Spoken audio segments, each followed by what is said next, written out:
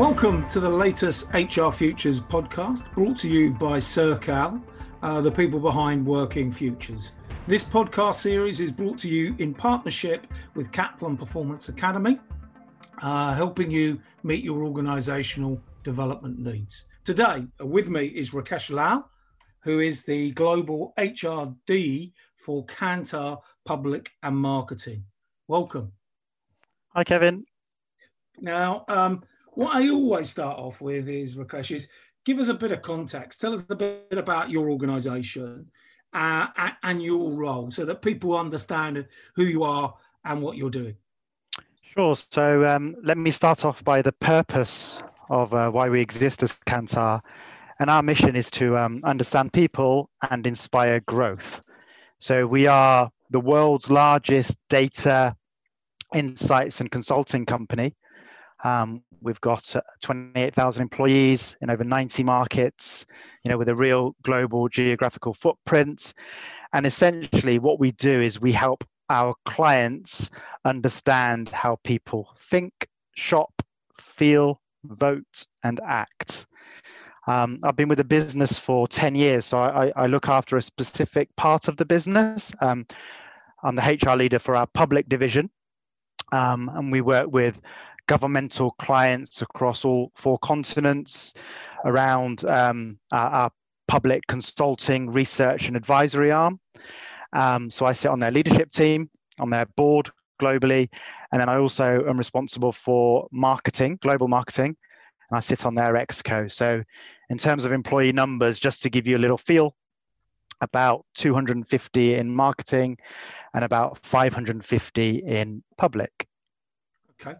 So, again, Kantar's been through a sort of change of ownership recently. So owned by WPP and now owned by private equity Bain Capital. Tell us a bit about the difference for that, because again, being part of the world's largest sort of marketing organization, I suspect brings scale and lots of reach in terms of customers and clients. Being part of private equity, I imagine, most probably, this is me making lots of assumptions already, quite focused, quite bottom line orientated. But again, so just tell us a bit about what that change in ownership has done. Sure. So you're absolutely right, Kevin. The difference between public ownership and private ownership is miles apart. Kantar, as part of WPP, was a division within a division. So we were WPP's data investment management arm. As you know, WPP is about 430,000 employees, 16 billion revenue. So you've kind of got enough levels above before you get to the shareholder value.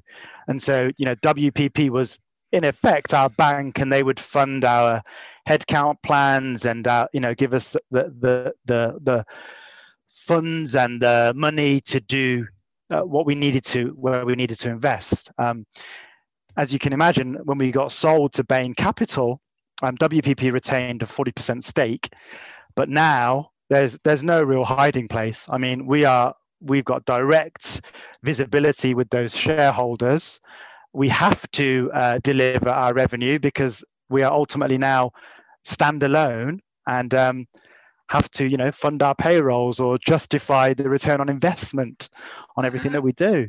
And what does that mean in terms of the change of approach in terms of people strategy? Slightly different focus in terms of what they're expecting from an HR function? Absolutely. I think when we were bought by Bain at the start of the year, they very much knew they'd bought a solid business. And the strategy was threefold. It's invest for the future, win with clients, and also cut costs. And as an HR function, we're right in the center of that business in terms of supporting that strategy. How we win with clients is all about how we hire the best people. How we cut costs is how we look at operational efficiencies, and how we invest for the future is also around, if I think about the amount of technology people that we need to hire, or the next levels of thought leadership, it all ties into that people strategy, because ultimately, Kevin, the people are our product. We sell people's time. So we are, have to be at the center of that. And it's always interesting to see quite upfront the thing about efficiency, operational efficiency or cost effectiveness. I mean, does that bring a tension? While you're trying to hire the best people, create a great culture, develop people, trying to do that cost effectively. Has it changed the sort of tension between what you can do and what you can't do? It depends how you approach it, right? You have to be transparent, empathetic, and as long as you can show the employee and the employees in the workforce what the direction of travel is, and get that trust, then I think it shouldn't create tension. Because ultimately, you don't, nowadays in today's digital world, we all know what venture capitalists or private equity or public ownership stand for.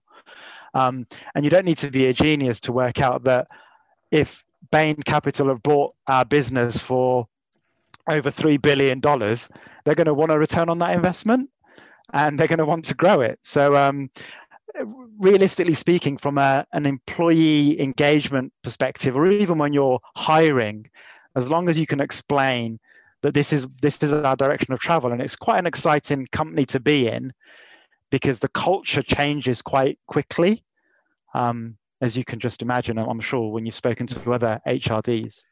Okay, so I'm going to change direction a little bit. Let's go back to the beginning of your career, because I think it's always interesting to understand how people got into HR initially. So, and very few people, some, but very few decide at university they want to become an HR professional. Most find a route into it at some point and then decide, oh, I like this. This is for me. I get this. What was your sort of route in? I think you may be one of the former rather than the latter. Yeah, I've listened to quite a few of your podcasts and seen how people have fallen in to HR. Mine was very much a conscious decision. I've been in HR for all my career, 21 years. I remember when I completed my degree in politics at the University of Liverpool, I didn't really know what I wanted to do, but I could see a lot of the graduate brochures had HR, structured programs. And I just like the look of the variety, back in the day, again, before the digital internet sort of world, there were the careers advisory services would show the Unilevers or the P&Gs or the Coca-Colas all having structured HR programs. So I decided to do a master's at the University of Warwick in what was then called personnel management and industrial relations. Sounds so old now. So did you do that straight after your first degree, before you went into work, or did you do work and then go back? Straight after. So in effect, I was born in Leamington Spa. I came back home. My parents funded my master's, and I thought it would then give me that competitive advantage to get onto a decent graduate scheme, which is what I managed to do. So I'm still interested. You did politics, you're looking around, you're interested in corporate life, looking at graduate programs. I'm still interested in why people, I like the bit about variety, but why not, I don't know, sales or operations or technology? They all can have quite a lot of variety and change. Yeah, a lot of it came down to when you went to the graduate fairs and you'd speak to HR graduate trainees, they'd talk to you about how no 2 days are the same. If you think about the spectrum of HR, you're involved with employment law, from recruitment to retention to employee relations. So the variety around, policy management, you can write policies, you've got to be up to date with, what country labor law. Yeah. So it's very what I really was fascinated by. And also, I was quite fortunate that I'd got a stint. My mum worked at the Warwickshire County Council, so she got me a stint in personnel over the summer. And I worked with a few personnel directors at the time. So I got a real feel for it as well, some work experience. And I thought, yeah, I could do this. I think this could work for me. Okay, so that's how you got into HR. Then quite a long stint in sort of car automotive for 10 years, Land Rover and Aston Martin. I suspect a lot of people quite envious of working for that company. But tell us a little bit about, and I'm interested in comparing and contrasting. So tell us a little bit about the difference between sort of HR within an automotive business, and I'm sure it's moved on since you were there. But there are some fundamental things that I suspect are similar to professional services that you're currently working in. So tell me about what's your take on HR in different environments and different contexts. Sure. So firstly, I think I do believe that HR, similar to accounting, you can apply HR to any industry: retail, financial services, manufacturing, professional services, public sector. If you're good, if you're able to coach, influence, understand policies, employment law, the nuts and bolts of it, you should be able to do. However, the cultural differences between an automaker, and a professional services group are chalk and cheese, really are. And I think that going one way, so if I was to go from Kantar into auto now, I think I'd fail. Going the other way has been an easier transition, because when I joined Aston Martin in 2002, we were owned by Ford Motor Company, and Ford Motor Company had Premier Automotive Group. Ford owned Volvo, Jaguar Land Rover, Aston Martin, Mazda, and their structures around the train, for HR in terms of the career pathing was so good, so solid, and it wasn't really an environment where you could fail. I mean, you couldn't iterate there as you could do today. If you one false move with a trade union representative, you could cost the company millions because they'd go on strike.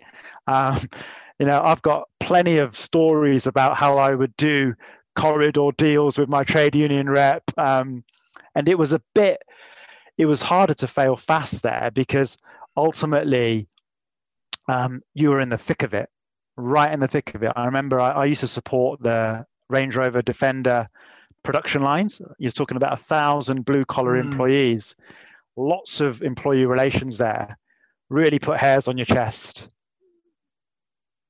And so if you look, I suppose a lot of people that listen to these podcasts are people that sort of aspire to be HR directors, and I think they're rummaging around thinking about HR, and they may do a CIPD or a degree or a master's in HR, which gives you the context, gives you the theory. And you're right, to some extent, we all do performance management, we all do leadership development, we're all interested in employee engagement. Most of us are doing interesting things at the moment around well-being and whatever it may be. So a lot of them are standard approaches, but they're applied differently, aren't they? And I suppose I'm just trying to bring out the differences. So, I mean, if you think about engagement, I mean, I imagine even now in an automotive factory, it's still a bit top-down, a bit communication orientated, whereas in professional services, it's, we leave people to get on, they deliver the value, we manage the outcomes and the outputs of their work, because it's knowledge work rather than, how fast is that thing going down that conveyor belt. Absolutely right. I mean, you have to think about, in a production environment, when I was at Solihull, there was no clocking in system. So headcount management was done in Excel. There wasn't really the robust HR systems at the time. Yes, we had PeopleSoft, but did it really capture everybody, the contingent workforce? Not everybody had a laptop. The cubes around SQDCME, safety, quality, cost, delivery, morale, environment. You'd have to do your stand-up around morale. And it was the beautiful thing about it, Kevin, was that there were no shades of grey. It was black or white. So volumes are falling 20%, you take out 20% headcount. So simple. There was no argument.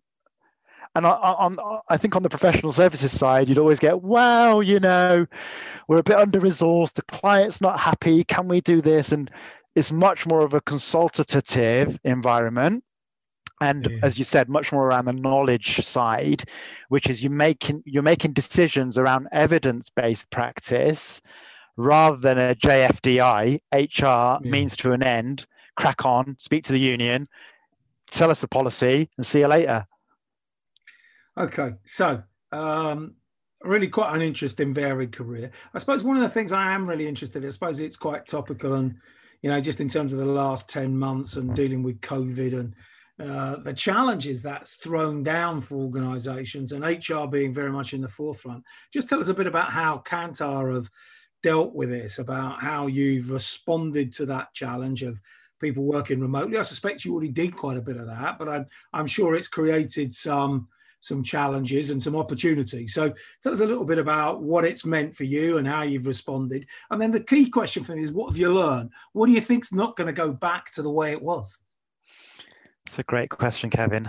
Let me take you right back to the start of the year. We had a global HR directors meeting in London. We had all of our talent plans set out. We knew exactly what we were going to do, best laid plans and all that, right? And then I remember messaging our global finance controller on Teams saying, "Hey, Sean, how's the order book looking? What do you think for this year?" And he said, "Look, we're on for a good quarter. My only worry is COVID, CV-19." And I said, "Well, that's just China, isn't it? We should be all right. We're big enough in the US and UK." And he goes, "No, this could hit us quite badly, and I'm worried." And he's not a guy that tends to get worried that often. And then I remember, I was recruiting for a chief marketing officer for media in February. I went to Gray's Inn Road in London, and we were going to have a candidate that was flying in from Italy, from Milan. And the recruiter said, "Look, Rakesh, I can't fly him in. He's going to have to be a remote interview because of this COVID thing." And I'm like, "Are you sure? It's a bit overkill, isn't it? Can't we get him across?" And then he did a presentation all about COVID. I mean, it was a bit bizarre because we were looking at him in his room, and his curtains were drawn, and Italy had gone into this lockdown. We hadn't at the time, and we were like, "This guy is just a little bit obsessed about this COVID-19 thing, isn't he?" Hindsight's a wonderful thing, and then it really hit us in March, and we knew that we were going to be, as a business, starting to lose revenue, and we had to respond. And HR, right at the center of the table, we've got management consultants in. We worked with, management consultants on how we were going to react to this as a board. I remember as we all went to remote working, our chief HR officer, Scott Carter, said at the time, put the real trust back in the employee base, which is, right, guys, it's okay to be homeschooling. It's okay not to be 100% productive at work. Don't feel that you need to be online 10, 12 hours a day. It's a different world. We'll adapt to it. We'll bounce back. And as a business, we just took some really smart decisions around, right, my training budget, right, that's gone. Rakesh, no discretionary spend. Contingent workers, freelancers, how can we exit those in an empathetic way? Vacancies, freeze recruitment, right? All the positions that we've got. So all of that, we had to pivot quite quickly as a business. And also in the public space, how we went out, we do a lot of face-to-face interviewing, and we had to quickly move to video. So what do we take out of this? What do you think's never going to go back to the way it was before? Oh, God, that's really interesting. Well, our biggest learning has been, wow, we can have a productive workforce working from home. I mean, I would, typically I would do 4 big trips a year. My travel budget is quite generous, as are a lot of our global HRD's travel budgets. I'm not sure we'll get those back. No. This year I was planning on being in May, I was going to be in Australia. In March, I was going to be in Kenya. I travel down to London once or twice a week. I'd stay over. It was just, there's a big, a lot of our business is based on relationship and face-to-face. Through Microsoft Teams, that's still possible. I think we have to be careful there, right? You have to think about the graduates and the millennials that really need that shadowing and mentoring, and how do we still create those creative juices? But I can't see our multi-million-dollar budgets at the center around travel Bain Camp will look And at that line on the scorecard and think we can cut that. I think you're right about graduates and things. People, how do you learn your trade? Early in your career, a lot of it's through observation and sitting in on things and all of that. So I think that's one area. The other bit I think is when you change job. I mean, there are people that have changed job during this period and have never been to an office and never met anyone in person. And you think about that and you think, how do you get underneath a culture? How do you really understand how decisions get made and how things happen and the politics, which, you tend to get when you're traveling with people or you're grabbing a coffee. That's when they give you the context and the background. Correct. On a Teams conversation, you do the formal bit, but you don't always do the informal bit. So I think that must be incredibly difficult to sort of, really understand an organization and how it operates and get underneath the skin and try and make sure that you can get things done. You can flip that around the other way. So if I think about, there was a public board meeting in February this year where we all met face to face, every regional leader. So glad that happened before COVID, then travel stopped. But what I've noticed in a global team now, there was kind of this, we've got a bit of an attitude within our business because the UK and the US have the most headcount. They're kind of seen like the HQs. So because I'm sat in the UK, it's like HQ is saying this. So if you were in more London Place on London Bridge, you kind of have those corridor conversations, right? And you know what's going down. Now what I'm seeing is the people in Barcelona, the people in France, in Paris, they're now on an equal playing field because they've got a voice, because we're not hearing anything that they're not hearing. So you can flip it the other way, which is actually our Spanish colleagues and our French colleagues have actually stepped up to the plate. And it's not all about getting to London. And London and New York aren't the centers of the universe. Okay. So the other bit, just to sort of finish up on this, the whole thing about how do people return to the office? And I'm interested in this because I see a paradox, shall we call it, which is that we want to allow people to work in the way that works for them. So we want to empower individuals. We want to personalize their working so that they can be the most productive, the most efficient, add the most value. At the same time, though, we know that we want to optimize organizationally. We want to, find the ways of making sure that the organization, people feel that they're belonging and we have great teamwork and a culture of collaboration and innovation. So how do we do the two? How, is your organization in the HR function really thinking about, do we do it through policies that you have to be in 2 days a week, or are we going to allow line managers to make decisions? How do we then do it consistently? How do we do it so that people are getting what? I'm fascinated with this. I just think it's a great area for us to, as a profession, to demonstrate our value and our ability to be agile and think creatively. Yeah. And we don't do it via policy, Kevin. We really don't. I mean, we moved to agile working years ago. We've all got lockers in our home offices. Nobody's got a desk. Our CEO, our former CEO, Eric Salama, used to sit in the open plan office with a locker. We have the meeting rooms that we book, and ultimately, you work to deliver your day. So if I've got a call with Australia at 7:00 in the morning, I'm not going to the office for the 7:00 in the morning call. But if I need to have a face-to-face meeting, then I'll go into the office, especially if it's a group meeting or a team meeting. But you have to trust your employees to make those decisions. So what I'm seeing more and more as I go in, I went into the Warwick office today to, finish up a few things, and I saw some payroll colleagues in because they need to print pay slips and they haven't got big LaserJet printers at home, right?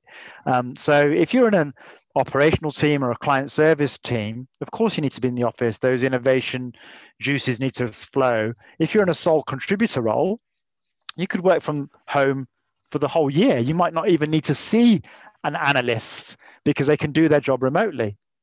So it's down to the individual and the job they do, but we empower them to make the choices about how and when they work. Absolutely right. Okay, let's move on. Tell us about some of the things that you're proud of in your career, the things that you think when you look back, you go, that made a difference, So, and tell us a little bit about what the issue was, what the problem was, what the intervention was and the difference it made. So I'm really keen to. I'm always keen to get some sharing of great, ideas and great approaches. So, what's at the front of the mind in terms of things you're proud of? Stuff? Yeah, there's probably three things. I think I was really proud when I was, when I became HR manager at Aston Martin at the age of 30. I was one of the youngest managers in the company. I had 2 company cars. I was driving Aston Martins, DB9s at weekends. I was really living that dream. And then the credit crunch happened. Wholesales fell. I decided to get out at the right time. And if I think about, a couple of big examples, probably 2016 resonates really well. I became global HR director for finance, marketing at that time. And it was a bit of a baptism of fire because we were moving to a new strategy around Kantar First. So we had a number of operating companies at the time, 13, lots of brands. We had to consolidate them. So Millwall Brown and TNS became Insights, Added Value, and Vermeer, etc., became consulting. And I had to partner with the global CFO because we were moving to a shared service model. And what we were doing is effectively creating control and accounting teams to have an effective business partnering model, and then offshore to India and the UK. And I kind of got put into role in about March 16. And I remember sitting down with him in London, and he's a big player. You can imagine, Robert Botel, global CFO of Kantar, big personality, had the relationship with WPP and Sir Martin Sorrell. And he just looked at me and he said, I haven't got a concrete plan on engagement, and I don't really know how we're going to achieve this restructuring. And I've only got 12 weeks to deliver it. And so we had management consultants, we had, dispersed teams all over the place. And it was really, for me, a watershed moment for how do I join up these dots? And I remember I've been driving, Kevin, for 25 years.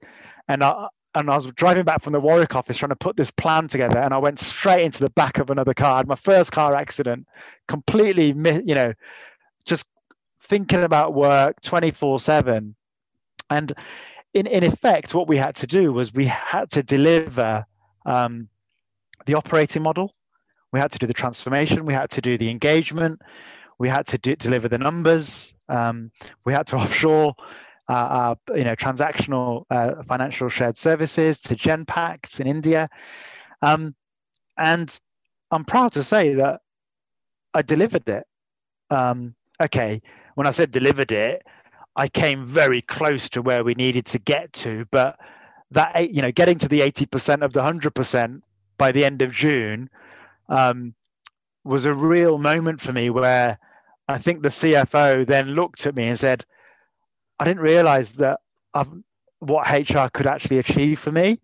And, we always used to have a bit of a jokey moment, because he was like, well, HR for me has always been about the soft stuff. And, you do all the tea and the tissues kind of thing. But now I know that I've got a HR partner that understands the numbers, can read a P&L, can deliver what I need to be delivered, and, a real trusted advisor. And after that, those 3 months, he took me everywhere. Every time he was in New York, I was in New York. Every time we went to Brazil, Argentina together, India, he sent me to India to do the training with Genpact.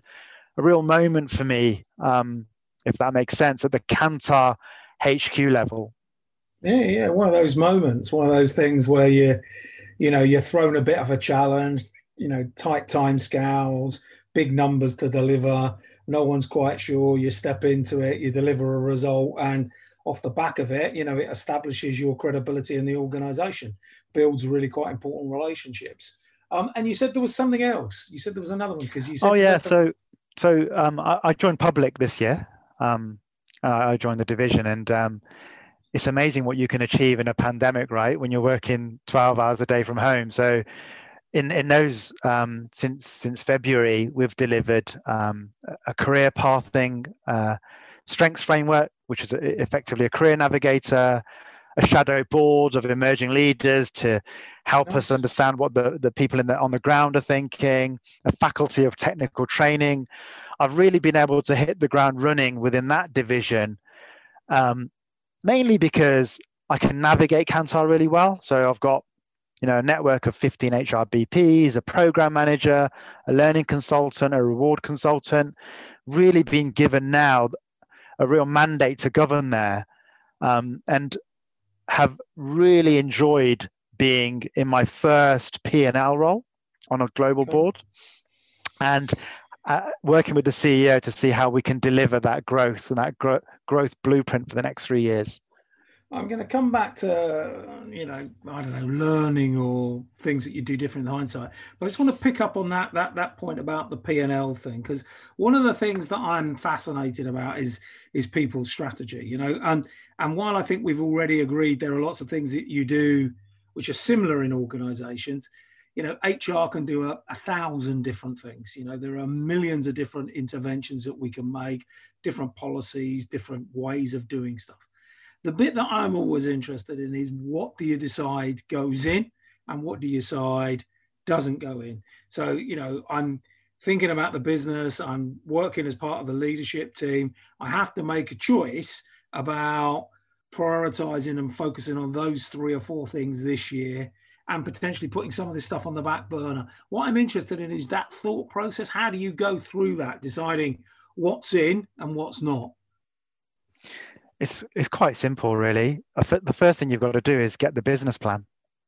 So you have to get the business plan from the CEO or the CMO. So I had the same conversation this week with both the CMO, Natalie Burdett in marketing, and Michelle Harrison for public, which is, can you send me those slides that you've just presented to the board or to the exco, and then I'll build a talent plan, the first draft. And what you have to realize is that the CMOs or the CEOs, they're not really interested, with all due respect, that a contract has gone out or somebody's pension is 6% and 4%, or somebody's got the right holiday entitlement in the system.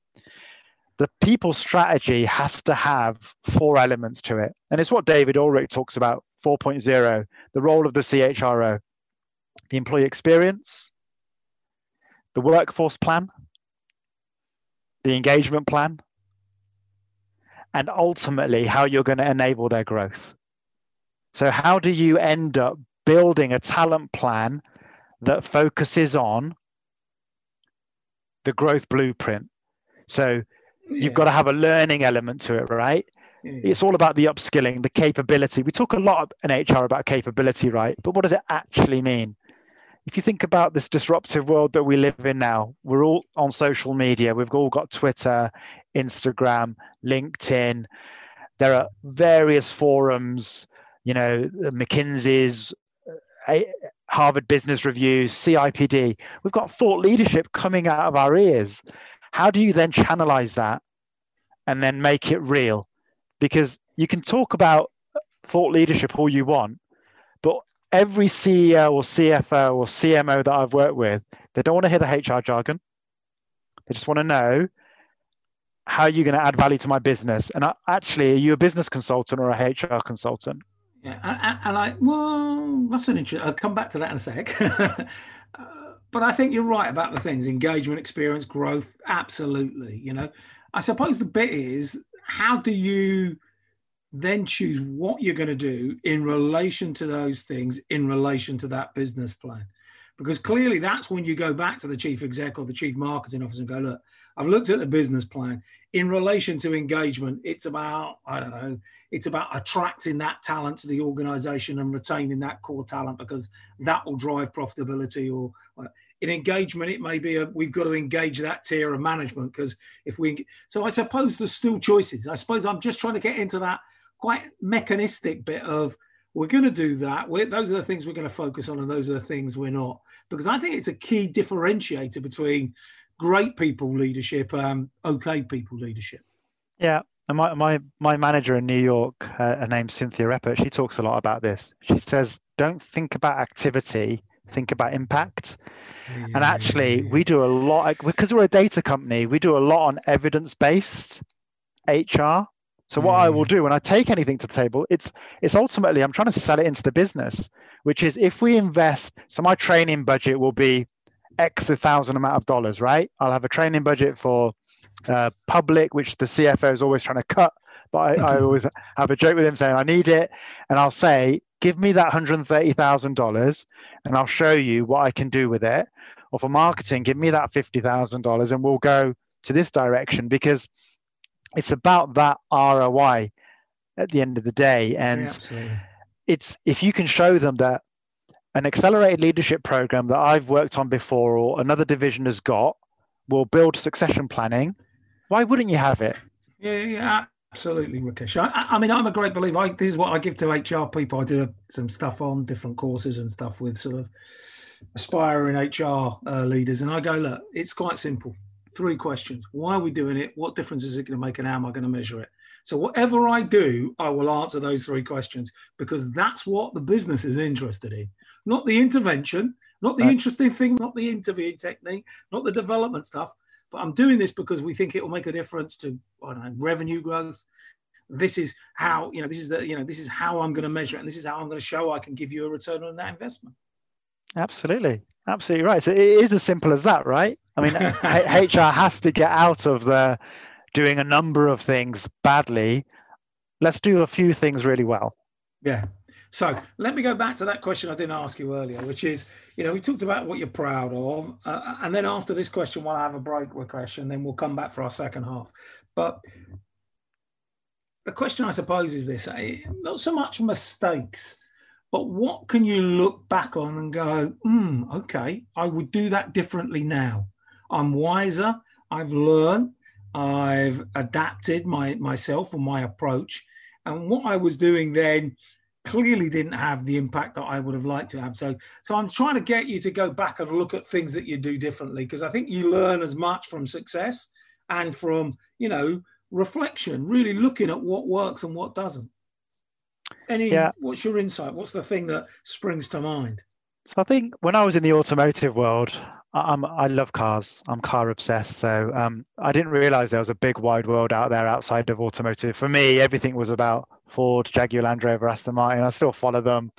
I still drive the brand. I'm very proud of the British mark. You still drive the DB9, do you? Yeah, not quite.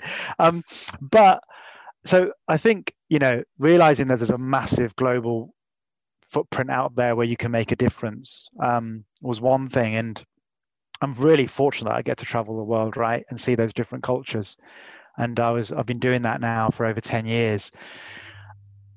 I think this year has been a massive learning for me, Kevin. I'm under private equity as well.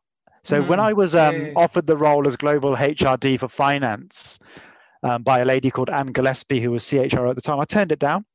I said, I think you've got the wrong guy, because Robert Botal was this guy who was the CFO's manager's manager. He was, you didn't get emails from this guy. This guy was in the press. And so when I joined that team, that leadership team, I kind of felt like I was the subservient. So how, do I deserve this seat at the table? And my job is to make them look good. So I'm really going to struggle to influence or coach somebody who's my dad's age. I looked up to him as this guy who could just say, yeah, Rakesh, that's fine, just go and do it. Suddenly he was making decisions that would take weeks in Millwall Brown, UK, right? And now what I've learned is that as my role as a board member for Public is that I'm on an equal footing. They're my peers, the CEOs for each of those regions. I can influence them. I can coach them. And I'm in that spot now where the role of HRD globally is to be that coach and to challenge the thinking and to say, are you sure about that? If we think about what we're doing over here, that doesn't make sense that we're doing it over there. And I think 4 years ago, I really wish that I could have been a much bigger influencer around our, finance function. Because if the management consultants had said it was right, or a big hitting CFO had said it was right, of course it's right. These guys are really clever, right? But it's not always the case. So what's the message to aspiring HR directors then? Believe in yourself, be confident. try it. What have you got to lose? What's the message, do you think? I think so. A lot of HR directors, I've heard these on your podcast as well. They talk about having a seat at the table or being part of the business or the business accepting HR. We are the business, right? Yeah. And the message is, no matter how big the ego or how big the stature of the person or how much PR they've got, believe in what your expertise is and believe that you're there to add that value. Okay. We're going to take a break now. Join us in 2 minutes where we'll be back at the second half of the podcast with Rakesh, where we're going to talk a bit more about HR, I suppose, our profession. We're going to talk a little bit more about, most probably a bit more about how do we improve our profession? How do we get it to add more value? And then we're going to talk about Rakesh the man, what he does outside of work, what he's passionate about. Let's find out about this wonderful human being that we're talking to today. So be back in a couple of minutes for the second part of the Sercal HR Futures podcast.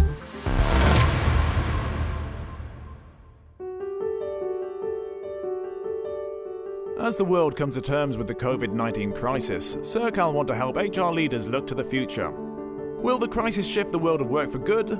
What will this look like, and how should HR leaders help prepare their business? These are the questions that Kevin Green and the resident Sercal experts will consider as part of the Shifting World of Work content series. Visit sercal.co.uk to find out how you can get free access to Sercal's up-to-the-minute news, research and opinion for you and your team today.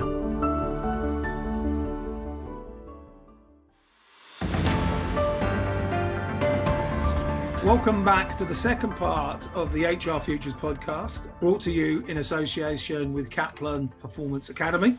With me today is Rakesh Lal, who is the Group or Global HR Director for Kantar Public and Marketing. We had a fantastic first half of the podcast. We talked a lot about his career, how he got into HR. We explored a bit about the difference between working in automotive and professional services.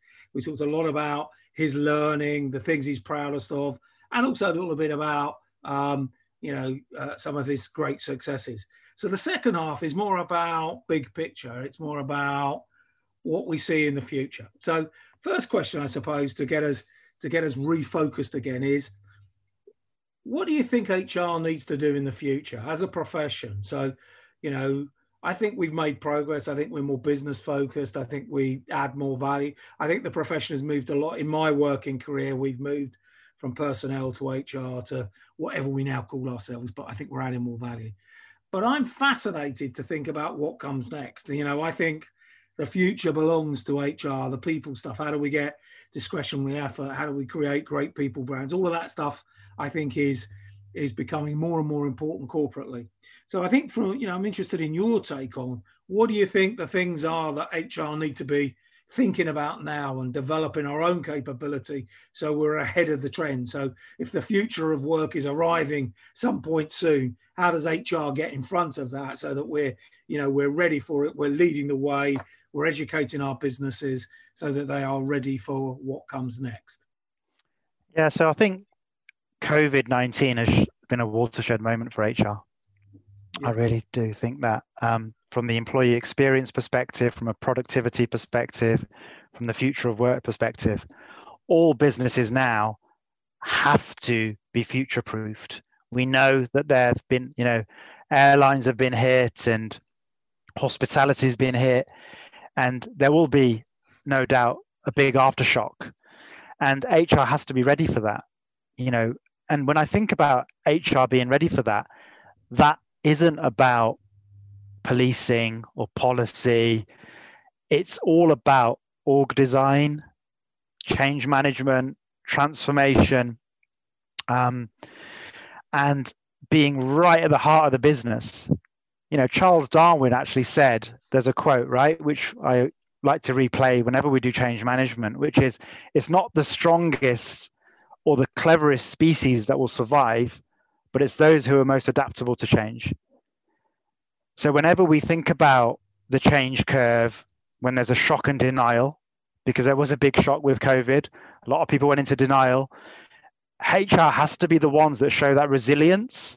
Because look, Kevin, we see all parts of the business. We speak to everybody. We speak to ops, client service, marketing, tech, legal, finance. We're the fortunate ones that get to see where are the best pockets of leadership and how then do we apply that into our daily lives. So it comes back to what I was just talking about, which is Ulrich 4.0, right? If we're going to get technical about it, and to that operating model, the employee experience, agile, and keeping up to date on that thought leadership. And what do you think this means in terms of, capability and skills for HR practitioners, and how do we get those skills and that capability? Because I think if you start to talk about evidence and data, transformation, org design, they're quite often sort of specialist roles within HR functions. We've got lots of business partners, lots of people dealing with employee relations and payroll and all sorts of stuff. How do we, really develop our own capability? Do you think it's about who we hire into the profession? Do you think it's about different types of development? Do you think we need to? Is it about structure? I mean, do we go for a different structure where we break HR in two? Just give me some sort of thoughts, because again, I'm spending a lot of time thinking about this in light of writing my next book. So I'm fascinated. You're providing some real input for me. Yeah. So look, the real centers of expertise for me and our business are around reward, talent acquisition, and learning and leadership. The BPs or the HRDs then have to be those generalists that have to have the exposure to change management, transformation, OD, and the employee experience. That's what we're paid to do. And you can only really get that two different ways, right? Either on the job, which is the best way. There's no better learning than on the job, through mentoring and coaching, so shadowing other experts in that field, or you go and do a professional qualification in it. So you can see lots of people that do masters now in organizational design. They become, much more specialist.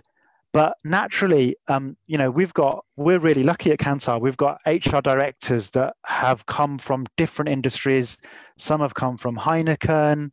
Some have come from other FMCG groups. Some have been at Kantar for 10 years. So how do you get that blend of taking an HRD that's got really good experience in org design and actually doing a big one?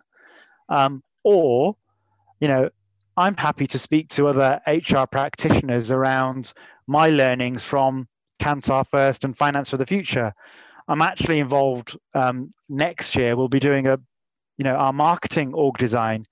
Our new CEO who joins us in January, Alexis Nassard, is joining Kantar at the top, and he's formerly the CMO of Heineken. And we've also got some HRDs that have come from there recently. So we'll be speaking to him, right, about what are his views on marketing, and is it about the brand? Is it about marketing qualified leads? Is it about the PR? Where should we invest our dollars to get the biggest bang for the buck? But coming back to your question, Kevin, I really think that as a global or a national HRD, if you're not in the change management space or the OD space or the influencing, coaching, employee experience space, then you're just a glorified BP. No, I think there's... I think that we have to, I think long term, we've got to think about those capabilities and how we develop them. Because I think you're right, most people have got them to some extent, but I do think we really need to think about development, professional development. This is my other thing about HR. I think we've got to compete for talent with sales and marketing right at the front. I'm not, I teach on an MBA sort of program around strategic HR module. And when I'm doing this, you'll love this. Okay, so I start at the beginning, who's in HR, and two hands go up, normally a group of 60 people. And then I say, right, who wants to spend some time in HR? The two hands come down, and no hands go up. And I'm going, no, hang on a minute. I'm going, hang on, this is bizarre. You think about what, any organization, knowledge-based organization, businesses that are driven by intangibles, it's all about brand, so which is people. It's all about loyalty, customers, people. It's all about innovation, people. That's what drives value in our economy. And most really bright people are going, I don't want to spend any time in that function. So we have to reposition it so that we can bring in greater horsepower, I think, and then think about how we develop it. So I just think we've got to be more assertive at bringing in talent into our own profession. Correct. You're right, Kevin. But you've got to, I was taught from a very early age that if you don't get your payrolls and contracts right, forget the strategic conversation. And I agree with that. And I'm not sure we need to own that anymore. That's my challenge. I think we just give that away. Shared service, world class, deliver great value, measure it, have a nice internal NPS, crack on. Done. Same as finance. As finance. So the finance journey that I had was, if you can fix control and accounting and get your numbers right, your forecast, your P&L, your balance sheet, let the business partners focus on the growth mindset. Which clients, how are we going to win with those clients? How are we going to renew those contracts? Are we going to get the pricing right? And actually what my biggest frustrations was that the finance people, they love the controllership, right? They want to be on that side. And our CEO, our previous CEO, when I was doing talent reviews with him, he was saying rear view mirror and then road ahead. And control and accounting, Rakesh, I just want they should be looking in the rear view mirror and just, give us, when you're publicly owned, of course, you're shareholder responsible. You've got to get it bang on. But business partnering is about growth mindset and the road ahead. And that's all our CEO speak to me about, which is how you're going to contribute to the 3-year growth blueprint. Okay. I think we're on the same page on some of this stuff. I think there's a big development agenda for the HR function. We need to think about how we structure, but anyhow, let's move on. I suppose we talked a bit about COVID. We talked a bit about the learning from that. Just tell us a bit about, I suppose, your year ahead. What does 2021 look like for your business? So, I don't want you to go into the nuts and bolts of every activity you're doing, but give me the focus. What are the big deliverables for you and for your function in 2021? What are you looking forward to? I'm really looking forward to 2021, if I'm honest. I can't wait to see the back of 2020. It's been a tough year for us. And HR has really had to stand up and show its mettle. There are two, as I've said, I support 2 areas of the business. So from a public perspective, we're hiring new leaders in Washington and Delhi. I'm going to be focusing on their onboarding. We're taking new business opportunities in Poland, in Spain and the Nordics, and in New Zealand. So there's a transition piece there around integration. And then I'm really looking forward to actually presenting to the board in January around the talent plan. What programs are we going to run for our high potentials, for our emerging leaders? The shadow board will continue. That'll be the BAU. I co-chair the shadow board. And, we then get to that growth blueprint. We're forecasting growth, fingers crossed, for next year. And we feel that if we get the investment, we can do it, right? We've shown this year what a resilient business we are. And under, the second full year of ownership under Bain Cap, I'm really looking forward to 2021. And then from a marketing perspective, it really then comes down to 2 main things. Building our digital capability. So we're going to do digital training and roll that out. We really want to have the business partnering mindset in marketing, which is end to end. How can they run those campaigns end to end and show their ROI as well on marketing qualified leads? And again, we're going to be lapping a really strong Q1 2020. So we won't go overboard with our investments for Q1 next year. But come Q2, where we're forecasting growth onwards, we'll do some strategic hires and hopefully get to launch this org design that I've been focusing on for the last year or so. There's been a bit stop-start. Okay, sounds like a busy year for you looking into 2021. My final question before we talk a bit about you outside of work is, A young person comes to you, they're early in their career, they haven't yet decided whether HR is right for them. And they're thinking about whether to go into HR or finance or marketing or sales or whatever it might be. What advice would you be giving to a bright young thing that was thinking about HR? Go into marketing. Why? Well, I used to have a whole head of hair. I used to have lots of hair, Kevin, when I was, and then I joined Jaguar Land Rover, and it was, look, in all seriousness, HR is a great profession to be in, but be prepared for the bruising, for the scars, for the hard work, for the variety of complexity that we have to deal with. I really feel that if you want to keep your youthful good looks, do something really creative, quite sexy, go into marketing. I would have loved to run events, traveled around. I see what my marketing colleagues do, and they've got the best engagement scores at Kantar. They've always beat HR, ops, and finance because they've got great jobs, right? It's really quite creative, PRE, events based. But if you want to join HR, I think that any young person that I'd advise is take the time out to understand what's involved with that function, because you could quite easily get stuck in that function. It's not about policy, manuals, employee handbook, and HR administration and coordination and policing. It really isn't. If you're ready to get into the heart of the business, if you're ready to have tough conversations with leaders that don't want to toe the party line, and you could liken it to the government's responses to COVID or Brexit and how they communicate. Just think about what we have to do in terms of change programs and communicate to a global workforce, and be ready to be on point, working with comms, working with the business, working with your finance partner, working with the CEOs, working with the board. If you can't read a P&L or you're not commercial, it might not be for you. It really, I think I get fascinated by the number of HRBPs that I speak to globally, and then I'll just test the waters, which is, so tell me then, what are we looking like? What's your order book looking like? And they'll look at me a bit gone out or blank. I don't know.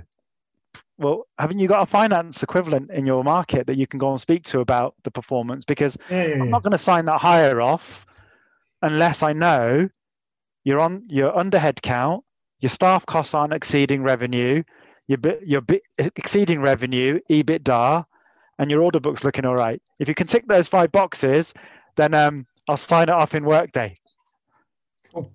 So it's a great opportunity. It's a great career. It's sexy. You've got loads of challenges. You might lose your hair, or you could end up going into marketing and get an even better job. Anyhow, so HR is a great place to be, and I think it's got lots of opportunities in the next 10 to 15 years. I really think it's going to be at the heart of many organisations in terms of adding value.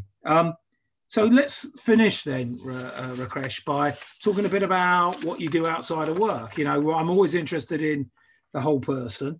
We do our work or our jobs for a large percentage of our time, but it's not the whole person. So I'm really interested in what your passions are outside of work. I mean, we've already heard a bit about cars, and I think sports in there somewhere as well. So tell us a bit about what the things are that really gets you going outside of work. Yeah, okay, yeah, sure. So I've been married to Anita for 16 years. Got 2 children, boy and a girl. Dylan and Karina are aged 10 and 9, and a large extended family. 56 first cousins spread across India, Canada, and the UK and the US. So lots of extended family. So building relationships and trying to keep family politics at an even keel is always good for work as well, as you can imagine. But outside of work, I like to volunteer.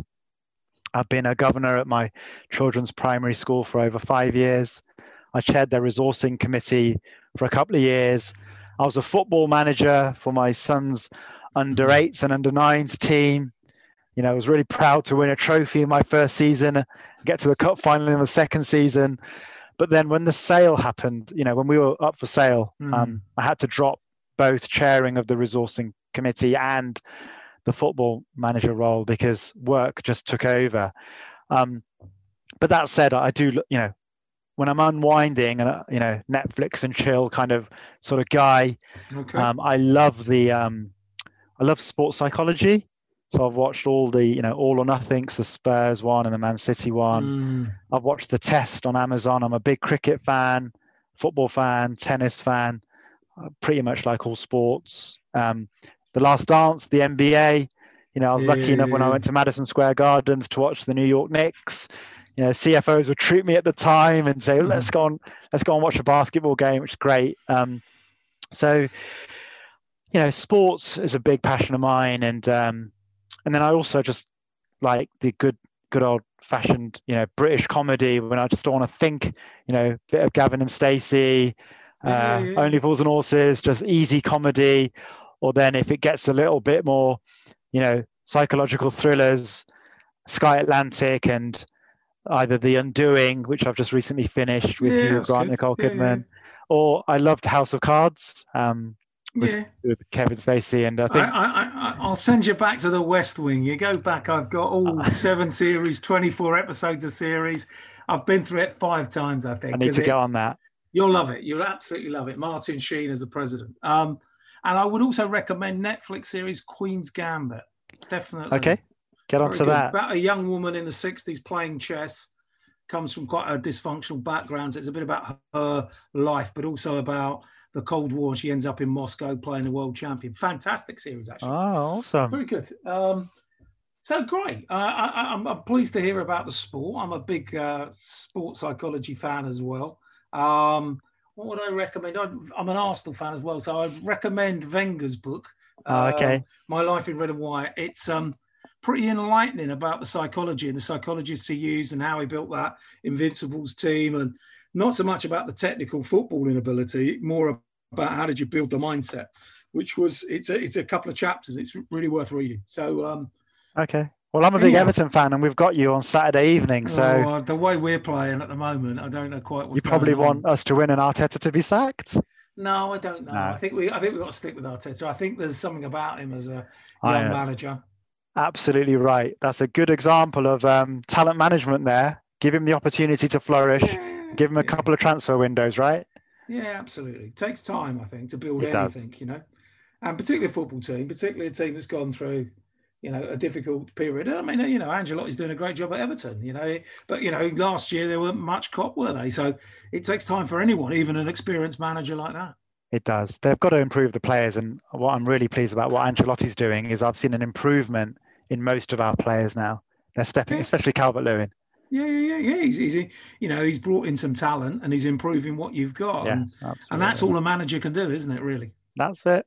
It's a bit like HR, really. All you can do is you can bring a bit more talent in, you can develop what you've got and move it on. That's the dream job, Kevin. HR director for Everton Football Club, workforce planning. I know the HR director at Arsenal very well, Caroline Churchill. She's great, actually, and I've been trying to get on here on the podcast series for ages. I'll do it eventually, but the problem is she's not allowed to talk about all the stuff I wanted to talk about. Anyhow, all it leaves me to do is thank you for spending your time with us today, Rakesh. I thought it was a great podcast. There was loads of insightful stuff, lots of things I think people will be interested in. Hopefully you'll get some feedback when we put this out. Thank you for spending the time. It's greatly appreciated. Thank you, Kevin.